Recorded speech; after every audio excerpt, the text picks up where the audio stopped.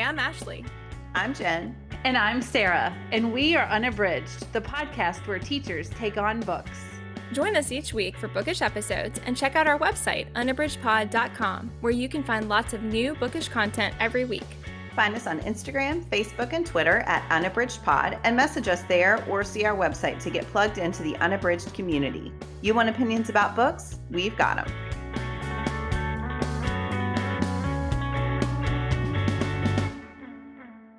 Hi, and welcome to Unabridged. This is episode 205, and today we are talking about L.M. Montgomery's Anne of Green Gables. This is our November book club pick. First, I want to remind you that we have a partnership with Libro FM that we are really excited about. Libro FM, if you're not familiar, is an audiobook service that supports local bookstores, and they have amazing picks that they promote every month. You can also be part of their ALC program, Advanced Listening Copy Program, and you can get a sneak peek at some books. But we have a deal with them that if you go to our website, unabridgedpod.com/partners, and click the link from there, you can get 2 audiobooks for the price of 1 and your first month's subscription, which is a great deal. So check out Libro FM if you haven't. And if you'd like to get a great deal, you can go to our website. Again, that's unabridgedpod.com/partners. All right, before we get started with our discussion of Anne of Green Gables, we're going to do our bookish check-in. Sarah, what are you reading? I am reading right now Andrea Bartz's We Were Never Here. I saw this on Instagram, and then I was one of Reese's book club picks, and I've actually read another of her books. So I picked that up, and I've just started it. But basically what it is about is 2 best friends who've been best friends a long time, but then they kind of go their separate way, like their separate ways in their careers, but they always meet every year for a trip that they go on. And what happens at the very beginning is they're in Chile with each other, and you get this sense that on the prior trip, or there is something that the 2 of them know, but that's not being discussed. And especially one of the main characters, her name's Emily, she's like thinking about something in her mind, but not like telling the reader, or like it's not fully coming to fruition. So that's where I am in the story. I know a little bit more about it from reading the jacket cover, but I'm not gonna say anything, because I just think that sometimes like thrillers or mysteries like this are better if you just unfurl them as you go. But so far the premise is really good, the writing's good, and it's really interesting. You can tell that Emily, the one friend, is the person that needs to like always be brought out of her shell. And then Kristen is the person who's like the life of the party and is up for anything and is risky and daring. But you know that there is something between them that has occurred, but I don't know yet what it is. So I'm enjoying it. And again, that is Andrea Bartz's We Were Never Here. Sounds very intriguing. Yeah, it's been a little while since I read a good thriller, so maybe I'll put that on my list. Ashley, what are you reading?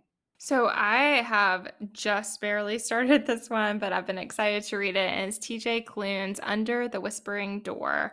This one just came out in September, so it's a recent release. And the main reason I was excited to read it is because I absolutely loved The House in the Cerulean Sea. It's one of my most favorite reads of the year and in 2020, and then just one that I've thoroughly enjoyed and thought a lot about after reading it. It was really impactful to me, and I loved the messaging in it about community and your sense of place and how being different can be a strength and things like that. So I really loved that and was eager to read more of Klune's work. I can't say much because right at the beginning, it's a little bit disorienting for the reader.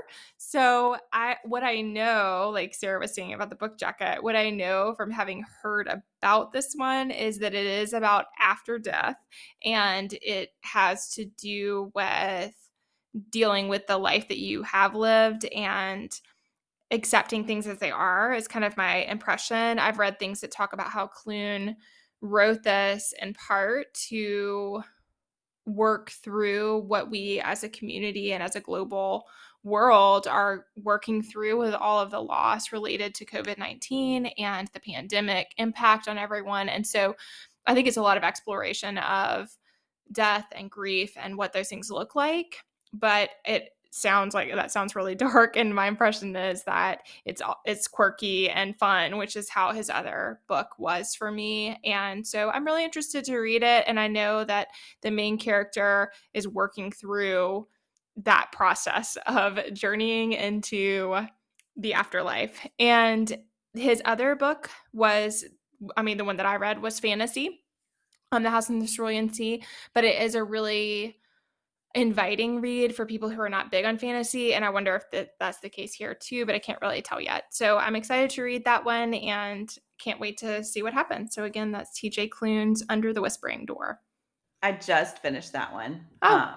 Get your tissues ready. Oh. Well, Yeah. I was hoping it wouldn't And be now super I'm sad, out. but I know. I was like, well, geez. Yeah, it was really, I enjoyed it a lot. But yeah, I felt, I'll be interested to see what you think. What about you, Jen? What are you reading? So I am reading Dexter Filkins's The Forever War, which I would say is also not an uplifting read, but it is very, very good. I'm reading this one with Read with Tony as a buddy read, and I've read the first half, and we had a great discussion about the first half. So this was published in 2008, and Filkins is a journalist who was overseas, and it goes back to, well, part of it takes place in Iraq, part of it takes place in Afghanistan, and it's told in a really interesting way. One of the things we talked about is in the chapters, he's just sort of putting all of these different experiences, and at first it's not clear what is connecting them all, except that these are things that happened to him while he was reporting. But as you read, the thread becomes clear. And so he's considering the role of the United States in those areas and what the United States hoped to accomplish, the way that a lot of times we weren't considering what they needed, what they wanted, what the people in Iraq and Afghanistan wanted and needed, but instead what we thought that they should have. And it's amazing to me, and I guess this is what journalists do, but it's amazing to me the level of trust that the citizens there give him and the truths that they tell him, when it is very apparent that they are masking what they truly think with a lot of, with the military who's over there. It is really affecting. There is a lot of focusing in on individual people and their stories. I wouldn't say there's an overall arc. There's no one person in Iraq or Afghanistan that we're following, but the accumulation of all of these individual experiences is really, really moving, really fascinating, at times enraging, at times very sad. And the writing is absolutely brilliant. So yeah, it's weird to say I'm enjoying a book like that, but I'm appreciating the book a lot.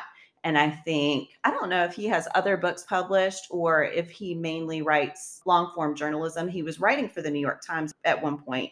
I have not done research to see if he's still there or not. But yeah, so that is The Forever War, and it is amazing so far. Wow, Jen, that sounds really powerful and like something that I would be interested to learn more on the inside of. It sounds like really illuminating. Yeah. I think with what's been in the news, we're recording this a little before the release, but with what's been in the news lately here, it's really resonating. And I think at first I was worried about the distance from its publication date, but I actually think that's been helpful. That's been good. So it's more background than it is a commentary on current events for obvious reasons. But it's amazing how little changed from 2008 to 2021. And again, sad and enraging there too. So yeah. Wow. All right. Well, there's no easy way to transition from that to Anne of Green Gables, so I'm just going to do it. So our book club pick today is Ellen Montgomery's Anne of Green Gables. This was first published in 1908, and it's about an orphan named Anne Shirley who is taken in by older siblings, not her older siblings, but older siblings, Marilla and Matthew Cuthbert, on their beautiful farm on Canada's Prince Edward Island. Anne is dreamy and talkative and precocious, and she soon charms not only Marilla and Matthew, but also their community, becoming an integral part of Avonlea. So to start off, we're going to do our overall impressions. Ashley, what did you think of this one? I was saying to Jen and Sarah right before we recorded that I had a sneaking suspicion as I was reading that I have, in fact, read this before. And if I have not, I've at least seen the adaptation. I have this Mhm. like memory of some characters that I'm pretty sure I didn't create in my mind. So so it was interesting because a lot of it, like the raspberry cordial, that scene, when I was reading it, I was like, I have experienced this before. And I remember what is happening here. So it's almost a little deja vu. Like, yeah, I really enjoyed it. I have found that sometimes with classics that other people really cherish, when I'm experiencing them as an adult, I find that I don't have the emotional affectation that other people experience one way or the other. So like I do like it. I really enjoyed it. I had fun reading about Anne's and I listened. So I should say that I had fun listening about Anne's experiences and I loved seeing her grow up through time and all of that was really interesting. But I didn't feel deeply impacted by it either. I think that again, if I had been apparently I experienced it on some level as a child, but if I had experienced it as a teenager, I think I probably would have felt differently about it. And I should say that also, it's interesting how our childhood experiences color the way we feel about some things. And Mhm. so my grandmother, I'm not going to get into a whole lot of personal details here, but I will just basically say that my whole family had a complicated relationship with my grandma and on one of my parents' sides. And she deeply loved Anne of Green Gables. Ah. And so I think that that had some impact for me as a kid that then affected how I felt about it at the time. So again, I have these like Mhm. memories, but they're kind of colored by maybe some feelings that I wanted to like something different than what she liked or that it was like forced upon me in some way. Whereas like reading it now, I'm like, oh, I can see how you would share that with a child because it's comforting to see somebody who gets into a lot of trouble but has a good heart and good intentions, whereas like that was Mhm. not my impression before. So that's a lot of baggage I think that I brought to the book. There you go. I'm just gonna Poor work it out Anne has on a lot on her shoulders. That's right. just gonna work it all out on the podcast here. But, but no, I really enjoyed it. It was a great listening experience, especially. Yeah. Sarah, what did you think? So I'm kind of opposite of Ashley. I thought that I had read it. I've had a beautiful copy that was gifted to me by my grandma, whom she doesn't have a particular affinity toward Anne of Green Gables, but she just has an affinity toward classics and beautiful things. So she got me this really beautiful copy of it, and it's been on my shelf. I mean, it's moved from my parents' home to apartments to my home now, and I just thought I had read it, and so I actually decided that I was going to, upon Jen's recommendation, fire up an Audible subscription just for 1 month so that I could listen to the Audible exclusive edition of Rachel McAdams reading it because I love her. I think she is amazing, a great actress. And I mean, her audio is fantastic, especially the way she reads Anne. Like I said, I thought I had read it, but as I got into the book, I'm like, oh, I think like Anne of Green Gables has always been in my periphery, but I didn't know the story, and I was just captured by the whole story, and I loved it. And I think a lot has to be given to Rachel McAdams in her interpretation of the dialogue and all that stuff.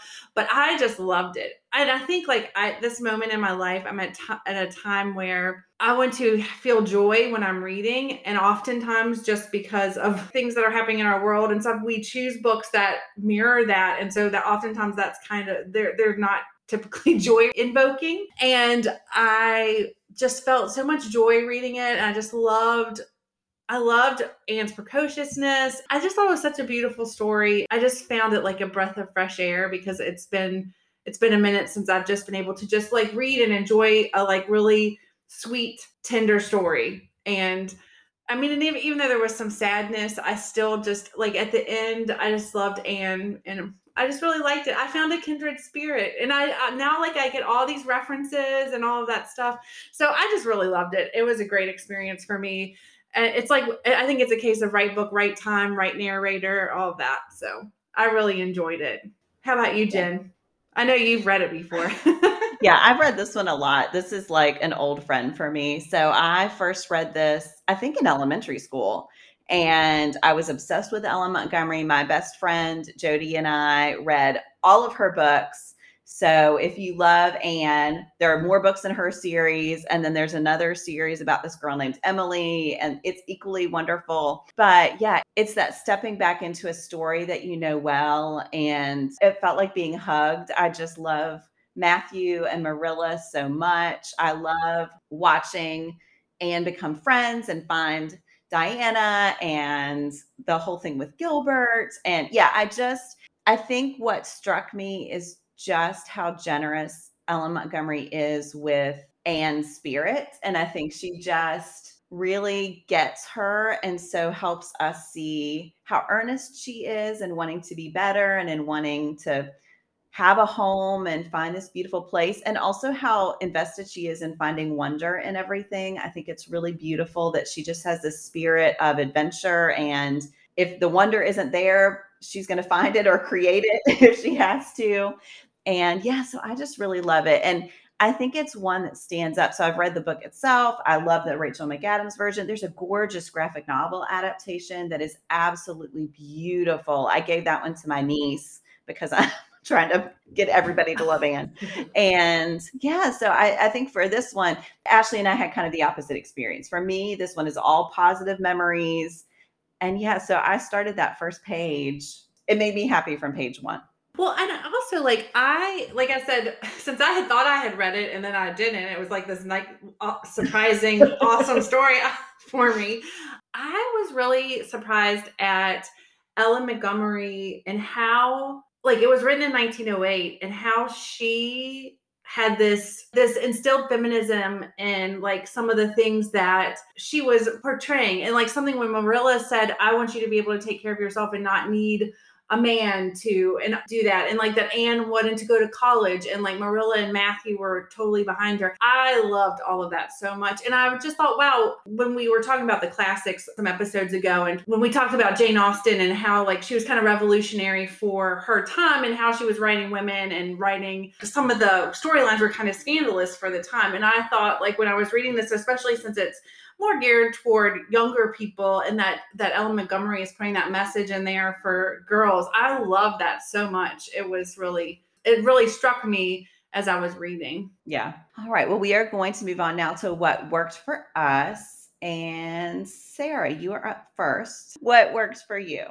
Well, I probably should have just saved that little monologue for this part, but I can find something else. I think for me, I love the laugh out loud moment so much. And like I said, when Rachel McAdams was reading, she gave this breathiness to Anne and this exuberance that just, brought her to life for me. And just some of the stuff that, like, when she dyed her hair and how dramatic she is about everything. I just chuckled. Like, I would be cooking dinner listening and I would just chuckle at her escapades and the way that she never wanted to back down from anything. So she got herself into all those precarious positions, but it was just so fun. And I loved all that. That was my favorite. I loved that I could chuckle and laugh out loud as I was reading. Yeah, Ashley, what's one thing that worked for you? Yeah, there were a lot of things that related to Anne's character that I really loved, but I think that something that really worked for me is Anne's relationship with Marilla and Matthew. And I mean, I absolutely loved her with Matthew, and I just thought that was so sweet. And his bashfulness and his desire to please her and to look out for her, I just found that incredibly endearing. But then I also loved it with Marilla, and I felt like I understood the tension that she felt between this adoration that she had for Anne and this desire to make sure that she was doing the right thing to bring her up properly, and the pressure that she felt for that. And so I thought all of that just really worked for me, because I think that, and again, was something maybe that struck me differently than the somewhat hazy memories I have of this as a child, that like I remember those characters from when I was a kid, but I did not understand and appreciate them in the way that I do now. And I think that part of what I find so beautiful now is the thought of that connection to the older generation for a young person, and how unbelievably beautiful that is. And I mean, certainly all that we see in the end for that, both with Matthew and also with Marilla, and how happy Anne is to be able to care for her in her old age. I just thought all of that was just so beautifully done and so sweet and believable, and that it paints a picture of community that I think is so rich and just shows how we can really enrich each other's lives in such a meaningful way, and how she does that for them at a time that I'm sure that they did not expect something like that to enrich their lives. And so I just thought that was so beautiful. So yeah, that was one of my favorite parts. Yeah, I love that. I love that they take in an orphan expecting it to be this one-way relationship that the orphan would gain from them. And then, of course, they find themselves changed. And I just think their recognition of that is so lovely. And yeah, really, really sweet. One of my favorite parts of the book was when Matthew went and was trying to buy the dress for Anne. Yes. And it was just so sweet and precious. And the fact that he finally he bought all that stuff but never got the dress, but that he knew that how important those puff sleeves were to her. And even after when he gave her the dress, and then Marilla recognize, even though she thought it was like too frivolous, but that in her mind she's thinking about how pretty that Anne's gonna look, and she's still feeling this tender feeling. I loved all of that so much, in that relationship between Marilla and Matthew, and Anne was just so sweet. And that scene, I loved the 80s adaptation of this book. And that scene, the man, I don't know the actor's name, I should look it up, but the man who plays Matthew just captures his spirit so well, and just that painful shyness and yet that resolve and what it takes for him to put himself out there and to do these things. I love that adaptation. The casting is amazing. Oh my goodness. And I It's love a how favorite. Anne knows like both of them, but she is equally exuberant with both of them and tells them both everything. And I just picked, like, when I was reading and the way that the lines were delivered, I was just picturing this exuberant girl and this like very meek and shy older man, and him just like being so. But they were just both so caught up in her. It was just so beautiful. I just loved it. And I'm so happy that I hadn't read it and I got to experience it as an adult, because I do think I appreciated all of those things a little more. I would kind of chuckle on the page when it was a full page with no paragraph breaks. I would know that Anne was in one of her just raptures. I'd be like, okay, yeah. And then Marilla would always say something really dry at the end. There's Marilla. Yeah, so sorry, I jumped in there, but what works for me, I mean, so much, but I think so. One thing that starts early is this contrast between Anne and Rachel Lynde, who I think is also a fantastic character. And they have this knockdown drag out at the beginning, but I think it's this contrast between someone who is very judgmental, which emphasizes even more Anne's openness. And I think Anne is so open to so many kinds of people, and she is just not that there are people she doesn't like, but I think she is so open to finding the good in people. You see that with Diana's great aunt, and you see that she's just always putting herself out there and trying to draw people in, everyone but Gilbert, of course.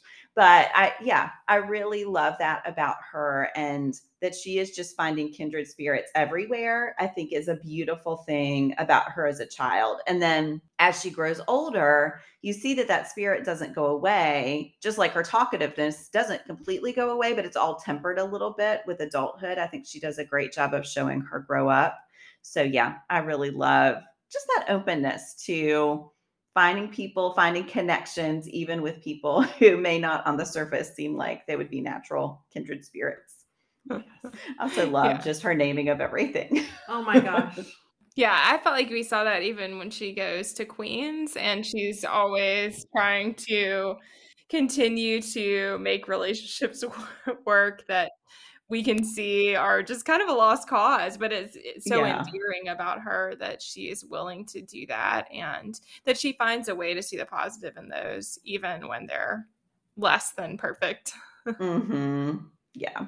And I loved all the Gilbert stuff too. I didn't, like I said, I mean, I just have these like memories of this, but I didn't remember the unnaming, and that like she would never say his name and stuff. And so like all of that was just like so lovely. And I also thought it was hilarious, but resonating when she dug her heels in at the bridge, and she immediately realizes she's made a Uh-huh. mistake, but it takes her years to admit that. I think like that happens. And it's just so interesting to see him from her perspective and her uncertainty about how to move forward. And then the end with that is really, I think the ending of this book is very satisfying, Yeah. and that part as well was just so satisfying, that even though they had been, he'd been her enemy basically that whole Right. time, but they had been moving in their lives in this parallel direction, and that he was always looking out for her, even though she treated him that way. I thought was just really great. And how we push each other, that like, even when you are competitive with someone, that a lot of times that is something that brings about fulfillment. I mean, I thought all of that was just really great. And I love that 360 moment when Marilla tells about her relationship with his Yes. dad, and that Yes. she had this kind of budding relationship, and then she dug her heels in like Anne. And I think like that shows a lot about Anne's character too, that she kind of took that as a cautionary tale and was able to mend that relationship by the end. So I love that. I'm just going to remind you all here that there is that steamy romance adaptation of Anne of Green Gables called Anne of Manhattan that takes the enemies to lovers part of this really far. I have to say that, Jen, I thought about that several times while I was listening to the book. I kept thinking, I mean, again, I haven't read that one, but I kept Yeah. thinking about what you said about it, and it would just cross my mind, and I would be like, huh, well, that's Uh-huh. interesting. And I can see Yeah. how, for some people, that is not the direction they want Anne of Green Gables to go in. Yes. Yes. All right. Well, we are going to move on to our next category, a quote to discuss. Ashley, what's the quote that you've chosen? So I thought that this was a very quotable book. I loved so many things that Anne said, and I appreciated that, especially early on in all of her monologuing and everything, that they were they were childlike, but they were also brilliant. And I think that that was true of her as a character. But one of the quotes that really stood out to me was when she said, "There's such a lot of different Annes in me. I sometimes think that is why I'm such a troublesome person. If I was just the one Anne, it would be ever so much more comfortable, but then it wouldn't be half so interesting." And that just really struck me, because I think that as complex people, that is something that just really resonates. It resonates for me as a person, and I certainly see it in my own daughters, that it is all the sides of us and all the ways that we are different people every day, and in different experiences and in different moments in our lives, that make us who we are. But then sometimes, I know for myself, I do just want to be just the one person instead of all of these different layers, and how much simpler things would be if I could do that and be that person all the time every day. And yet I think exactly what she says, that of course it might be more comfortable, but it would not be nearly as interesting. And I just think that's really lovely. I think it's great for her character, but I also think it's a really beautiful thing to think about in our lives, that the things we find frustrating in ourselves, it's easier to tolerate those things that we find so frustrating about ourselves when we remember that they are part of what make us this whole person, and that without them we wouldn't be that person. And I think we really see that there, and we see it in so many of her life situations that that she finds Yes. herself in, that it's because of her exuberance, and it's because of her imagination, it's because of all these really great things, that she also has these like unfortunate events unfold, that I think it's great. So yeah, that was a Mhm. favorite for me. I love that one too. It's She's so so good. sweet. Her self-awareness through the book is remarkable but not unbelievable, which I think is really really the hallmark of a great writer. And I mean, I think you can tell I like have fallen in love with this book. And I'm like, I kind of just want to read all of the Anne of Green Gables Uh-huh. books Oh, now. you should. You should. They're so good. They Oh are my like a goodness. cozy blanket or a warm hug or something. I just found it very enjoyable reading. Yes, Sarah, what's your quotation? So, like Ashley said, I thought this book was so quotable. I mean, I think like with Anne and the way that she's able to look at things and find these positive aspects, even in like terrible situations. And so I marked a lot of quotes, and so what I chose is one from toward the beginning. It's when Matthew has gone to the train station and and found that he has the wrong child, the wrong sex, and all that stuff. And they're driving home, and this Anne says, I've made up my mind to enjoy this drive. It's been my experience that you can nearly always enjoy things if you make up your mind firmly that you will. Of course, you must make it up firmly. And I'm not going to think about going back to the asylum while we're having our drive. I'm just going to think about the drive. And I think like that just resonated with me so much, is because I feel like I am terrible at doing this. Like I let one thing like color and ruin something that could, so other things that could be joyful. I can't stop dwelling on that. And so when I read that about Anne, and well, I read this quote from Anne in the beginning, I just was like, I just love you, Anne, because I wish I could look at the world that way. And she's coming from this horrible circumstance, and she's been passed around, and she is at this asylum where she doesn't have anybody to care for her individually and all of that. And she is just looking at this drive and like appreciating the beautiful things she sees. And I just thought that just really impacted me a lot. So that's why I chose that. I love that one so much. And yeah, she just has that resolution through the book that if you can, you have to look at the positive side. And she almost always can. She can work through it. Yeah. Jen, what is your quote? I had such a hard time picking just one. So, all right. So this one is toward the end of the book. And she says, she's talking to Marilla about becoming sensible. And she says, I've learned a new and valuable lesson today. Ever since I came to Green Gables, I've been making mistakes, and each mistake has helped to cure me of some great shortcoming. The affair of the amethyst brooch cured me of meddling with things that didn't belong to me. The haunted wood mistake cured me of letting my imagination run away with me. The liniment cake mistake cured me of carelessness in cooking. Dyeing my hair cured me of vanity. I never think about my hair and nose now, at least very seldom. And today's mistake is going to cure me of being too romantic. I've come to the conclusion that it is no use trying to be romantic in Avonlea. It was probably easy enough in towered Camelot hundreds of years ago, but romance is not appreciated now. I feel quite sure that you will soon see a great improvement in me in this respect, Marilla. And she says, I'm sure I hope so, said Marilla skeptically. I always love Marilla. But she's got the one-liners. She's so good. And it's just always so dry. Oh my gosh, I love it. But I love that for multiple reasons. First of all, I love it because she is deluding herself a little bit here. She never gets rid of the dedication to romance. But I also think no one then talked about growth mindset, but that's what it is. It is this, she is so open to making mistakes and learning from them and sincere in her attempts to do that. And I just think the way that she looks back over her life and is like, well, I did all these things wrong, but I learned lessons from them, and now I'm just going to keep getting better. I just think it's so wonderful and such a great outlook. And I think Marilla and Matthew go a long way towards supporting her in that. But I think it's also innate. And I think she just tries, again, like you both said, she tries to look at things from the best side she can. She's so resilient in what she's come through. And so, yeah, that's the one I ultimately chose. Though, of course, there are many, many more. I have book darts all through my little worn out edition of this book because I just love it so much. Yeah.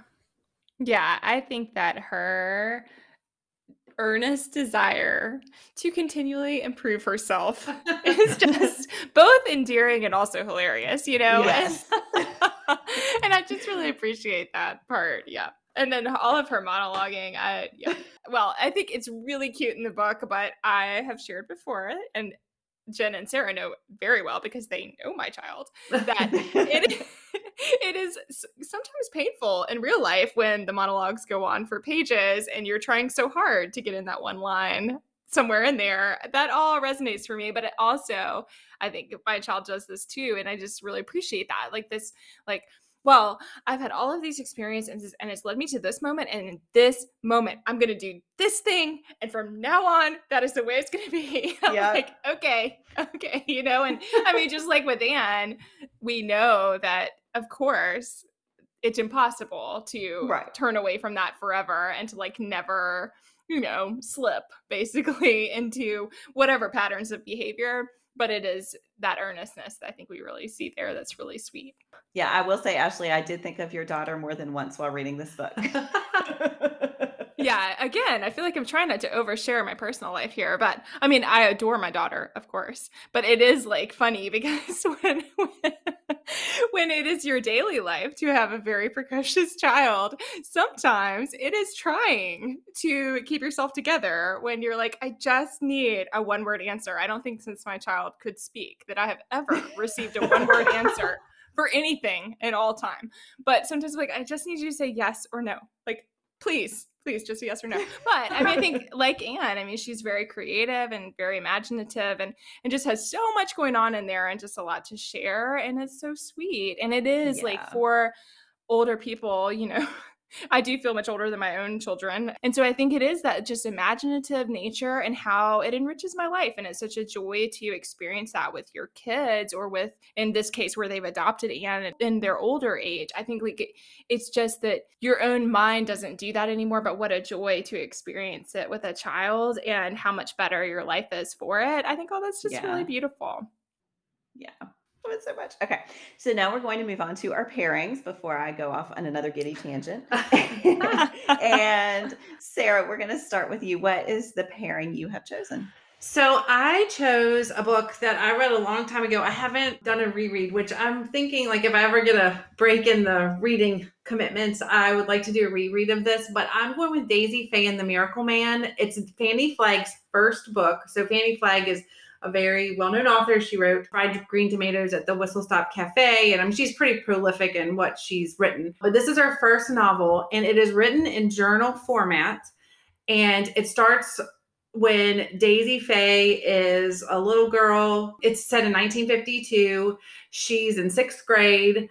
And so, I mean, a lot of similarities to Anne in age and that type of thing. And she is writing these journals about her life and her family. Her dad is like a big fan of the get rich quick scheme. So he is always trying to find the next scheme and also defraud people of their money and things. And he oftentimes brings Daisy Fay with him. And so, but she's got this like astute awareness of the world and like what her dad's doing, but she still goes along with it. And she has this really hilarious way of portraying what is happening and in this child's voice, but it follows her all the way up through 18, where she is in a beauty pageant and all this stuff. And so there's like this growing up that happens with her and this realization of where she's come from. And like in the beginning, it feels like fun times with her family. But then, but like as she gets older, she realizes the things that have occurred are probably not what should have been occurring. And, she has a complicated relationship with her family. So like what I think about, like, I think Anne and Daisy would be, or Daisy Fay would be kindred spirits, and because they're both very precocious, they get themselves into a lot of really interesting situations, and they have kind of a troubled backstory. Whereas Anne's an orphan, Daisy Fay has her parents, but it's a very unstable bringing up. And so I think like there are a lot of similarities in the two characters. I will say, if you don't like child narrators, this is when Daisy starts her journal, it is written like a child. And so it's very good. But if you don't like that, you won't like this book. But I love this book. And there are lots of laugh out loud moments. It's not quite as sweet and tender as Anne of Green Gables, but I think it would make a good pairing. So that is Fannie Flagg's Daisy Fay and the Miracle Man.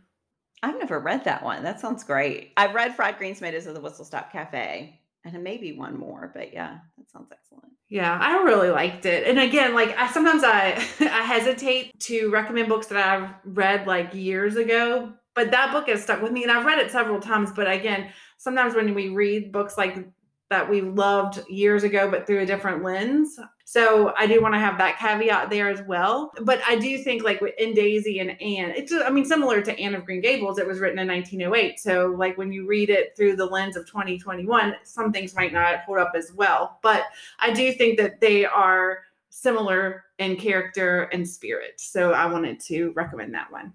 Sounds like a great pairing. Ashley, how about you? The one I want to share, I'll say in a minute, but I hadn't thought about Roald Dahl's Matilda, but I feel like that would be a great pairing for this too. Yes. So I'm not going to do that one as my pairing, in part because I haven't read it in a very long time, since I was a child, but also because want to stay the course here. But I just, when you were saying that, Sarah, it just about like the family being, kind of scandalous in what they were doing, and like her being somewhat involved because she can't help it. I mean, I still remember things about like Matilda's dad, and he put the sawdust in the cars to like sell the cars to people, so it was like that like same kind of thing of like a child who is beyond their years and very aware. Anyway. Yes, that's a great When idea. you were saying it, I was like, oh my gosh, I hadn't thought about that book in a long time, but I really loved it when I was a kid, and I think it would be a good fit. But the one I wanted to share is Alan Bradley's The Sweetness at the Bottom of the Pie. Oh, that is such a good idea. When I saw that listed, I was like, that is a great one. So I read this one because of Jen and Sarah and the things that they said about cozy mysteries. I've shared before on here that I have been looking for some to enjoy, and that has been great. I have definitely read some of those in the last couple of years for the first time, really. And this is one of the ones that I read recently and just absolutely loved. But I'm choosing it because Flavia de Luce, who is the main character there, is definitely a kindred spirit of Anne. And she just, even though it's a very different, it's a cozy mystery. So you're getting much more the angle of like, she's solving things and she's trying to figure them out. But her precociousness, her imagination, her monologuing. Her determination to find her own way, even though it's different from everyone else, like all of that, I just think is so reminiscent of Anne. So I think that although the genres are different and the time period for the writing is different, there are a lot of similarities as far as the setting of the book is not so far removed from Anne. So it is a later time period, but it still feels, I think it's right after World War II-ish is right around when this is set. So, but you do have that feeling of like it having happened in the past. But I think that there's just so many things that reminded me so much of the character. And we've done episodes before where we've talked about characters who would be friends with each other, and I definitely think that is true here, that they would be friends, they would get into all sorts of trouble. So I'm going to stick with that one. So that is Alan Bradley's The Sweetness at the Bottom of the Pie, and that's the first in the Flavia de Luce series. And it doesn't travel through time like Anne of Green Gables does, but there is a continuation of the series, so you can still get that momentum through time with a character. So I love that also pairing. so good on audio too. Jane Entwistle is such a great narrator for that series. Yeah, I want to continue with that series too. I love the first one, and I would like to continue with that. It's really good. Same. I think some of the things we were describing about just like feeling comforted by the story and enjoying that experience of being part of the journey, I think you really get that there too. Jen, what's your pairing? I chose Louisa May Alcott's Little Women, and for a multitude of reasons. I think the biggest one is just the feeling I get, and part of it's that a book I loved as a child that I have revisited as an adult and found new things to love. I listened to this one before the Greta Gerwig adaptation came out. It had been a while since I read it, and so I listened to it on audio, and it was another one that just felt like a friend again. And I think there is that same reverence for storytelling and for nurturing girls' imaginations. It is set in the 1860s and was written in the 1860s. So the time period, again, it's not quite right, but I think you get that same sense of parents, adults who understand kids, who, support their flights of fancy and yet are also there to be realistic and to anchor them and to tell them that what they're doing is wrong sometimes. I thought about Jo first, but I don't think it's a one-to-one match. I think it's more just the spirit of the girls and seeing them put on their shows and act things out and just love each other and be open to the world that I think connects those two for me. So that is Louisa May Alcott's Little Women. I highly recommend it in print and on audio.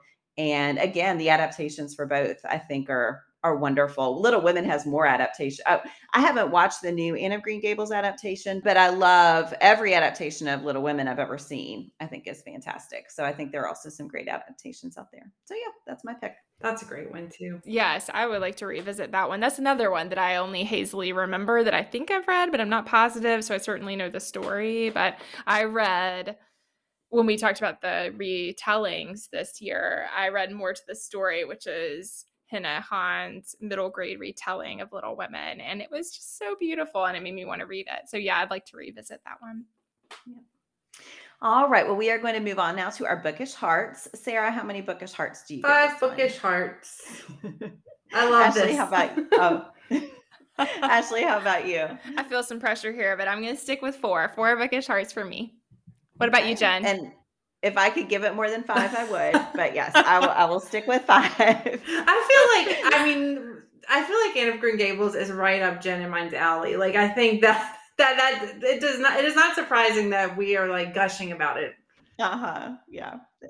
Reading it now, I can see how it was off-putting to me as a child, but it is the kind of story that I really enjoy now. But it's definitely the kind of thing that, again, I remembered it quite differently than the way that it is. Like, I remembered her being perfect, kind of, but it was that like feeling of, this is what I'm supposed to like. This is, and I never did well with that. It will surprise no one who knows me well that I feel like I've come a long way. I like Anne. There are a lot of Ashleys in me, but some of them are now more agreeable to that. But, I think there was that feeling before, but now it's just such a joy. It's such a joy as a parent. It's such a joy as someone who gets to experience life with young people, that to read about her journey. So, all right, we are going to close out today with our Give Me One. And today's topic is from Jody. And this is one favorite piece of jewelry. So Ashley, what would you say? So I think that's a hard question, because jewelry is like something that is really special. And I have several pieces that I absolutely love. Yeah. And actually, I'm going to change from the one I have there. So I listed one on the sheet, but now I'm like, nope, there's another one I like even better. One that I absolutely love, speaking of my precocious oldest child, is that a few years ago, when she was quite young, she was probably 3 or 4, my husband had her do a drawing of our family and made it into a necklace. And so it's all 4 of us, and it's just really sweet, and it's kind of funny looking, but it's also really, really beautiful. And I have both the framed picture that she drew and also the necklace version, where the artist on Etsy had cut out the people in the drawing, and it's just really special, and I absolutely love it. So that's probably my favorite piece. I love that one too. Yeah. Sarah, how about you? So like Ashley said, I have a lot of jewelry. My jewelry tends to mean something. Like when I wear it, it's like, oh, so someone gave me this, or, oh, I remember this time. So, and I mean, of course I love I feel like I love my engagement ring and my wedding band, but yeah. I'm going to pick during the pandemic, I didn't get to see my sister or my friend Noelle, who is also like a sister to me, for a long time. And, like in person. And so I got them these bracelets, and we all 3 have them, and we wear them all the time. And they're just silver bracelets, but on the inside, it's engraved and it says, "We're best friends because everyone else sucks," which we don't really believe that, but it's just something about like wearing that bracelet and knowing that it's like that little funny, like, tongue-in-cheek thing, and that we all wear it even when we're not together, especially like during the pandemic. And so it makes me smile every time I see it. So I just really like that piece. I like it because it goes with everything. And then I just like that it has that little like funny joke on the inside of it, like between the 3 of us. And so it means something to me. So that's sweet. That's great. Jen, how about you? Yeah, so mine is definitely sentimental as well. I'm going to talk about some earrings that I don't know that I've ever worn them, but my dad, he was like one of those people who seems really tough, but he had this super sentimental streak. And when I was in high school, he gave me these diamond earrings. You could barely see the diamonds, like they're chips, but he said he wanted to be the first person to give me diamonds. And so he gave those to me. So yeah, those mean a lot. So. Good question, Jody. I like this one. Yes. Jody's on fire with the Give Me One topic. I know she is. All right. Well, we want to thank you all for listening. We would love to know your thoughts about Anne of Green Gables. And don't forget that if you are interested in Libro FM, you can go to our website, unabridgedpod.com/partners, and get a great deal there for an audiobook. Thanks again for listening. Do you have comments or opinions about what you heard today? We'd love to hear them. You can find us on Instagram, Facebook, and Twitter at UnabridgedPod or on the web at unabridgedpod.com for ways to support us. To get more involved, you can sign up for our newsletter, join a buddy read, or become an ambassador. Thanks for listening to Unabridged.